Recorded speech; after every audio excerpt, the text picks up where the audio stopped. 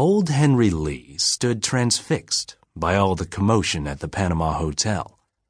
What had started as a crowd of curious onlookers, eyeballing a television news crew, had now swollen into a polite mob of shoppers, tourists, and a few punk-looking street kids, all wondering what the big deal was.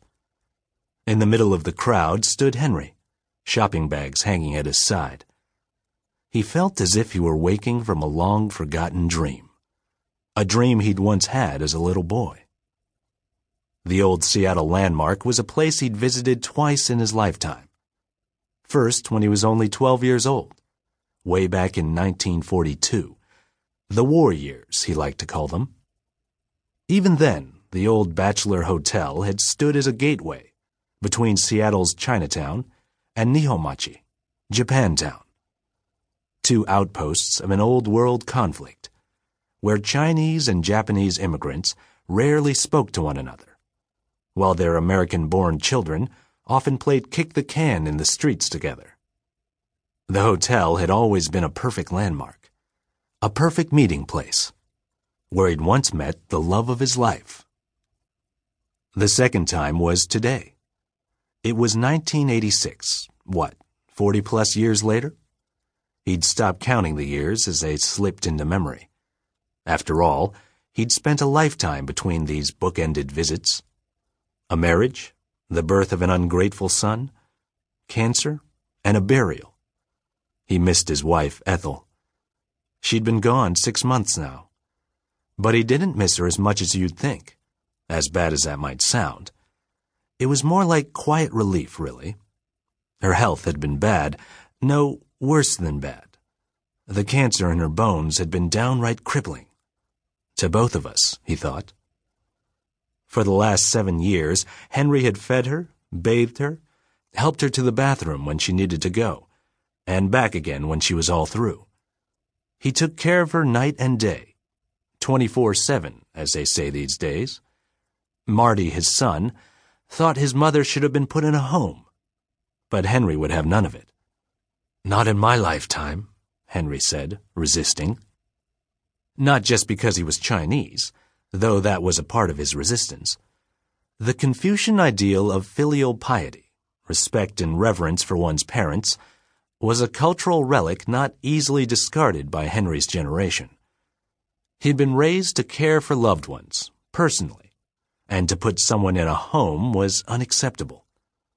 What his son Marty never fully understood was that deep down there was an Ethel-shaped hole in Henry's life, and without her, all he felt was the draft of loneliness, cold and sharp, the years slipping away like blood from a wound that never heals. Now she was gone for good.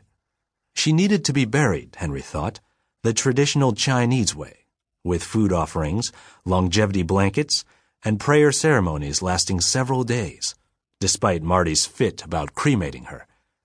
He was so modern. He'd been seeing a counselor and dealing with his mother's death through an online support group, whatever that was.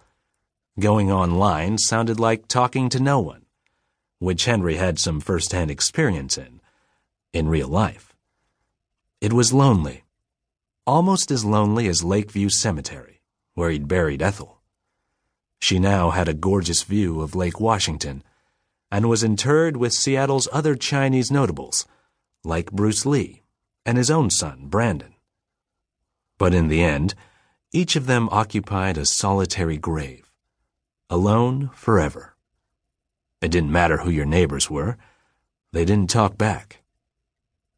When night fell, and it did, Henry chatted with his wife, asking her how her day was. She never replied, of course. "I'm not crazy or anything," Henry would say to no one. "Just open-minded. You never know who's listening." Then he'd busy himself pruning his Chinese palm or evergreen, houseplants whose brown leaves confessed his months of neglect. But now he had time once again. Time to care for something that would grow stronger for a change.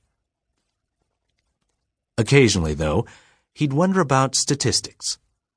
Not the cancer mortality rates that had caught up with dear Ethel. Instead, he thought about himself. and his time measured on some life insurance actuarial table. He was only 56, a young man by his own standards, but he'd read in Newsweek about the inevitable decline in the health of a surviving spouse his age. Maybe the clock was ticking. He wasn't sure, because as soon as Ethel passed, time began to crawl, clock or no clock.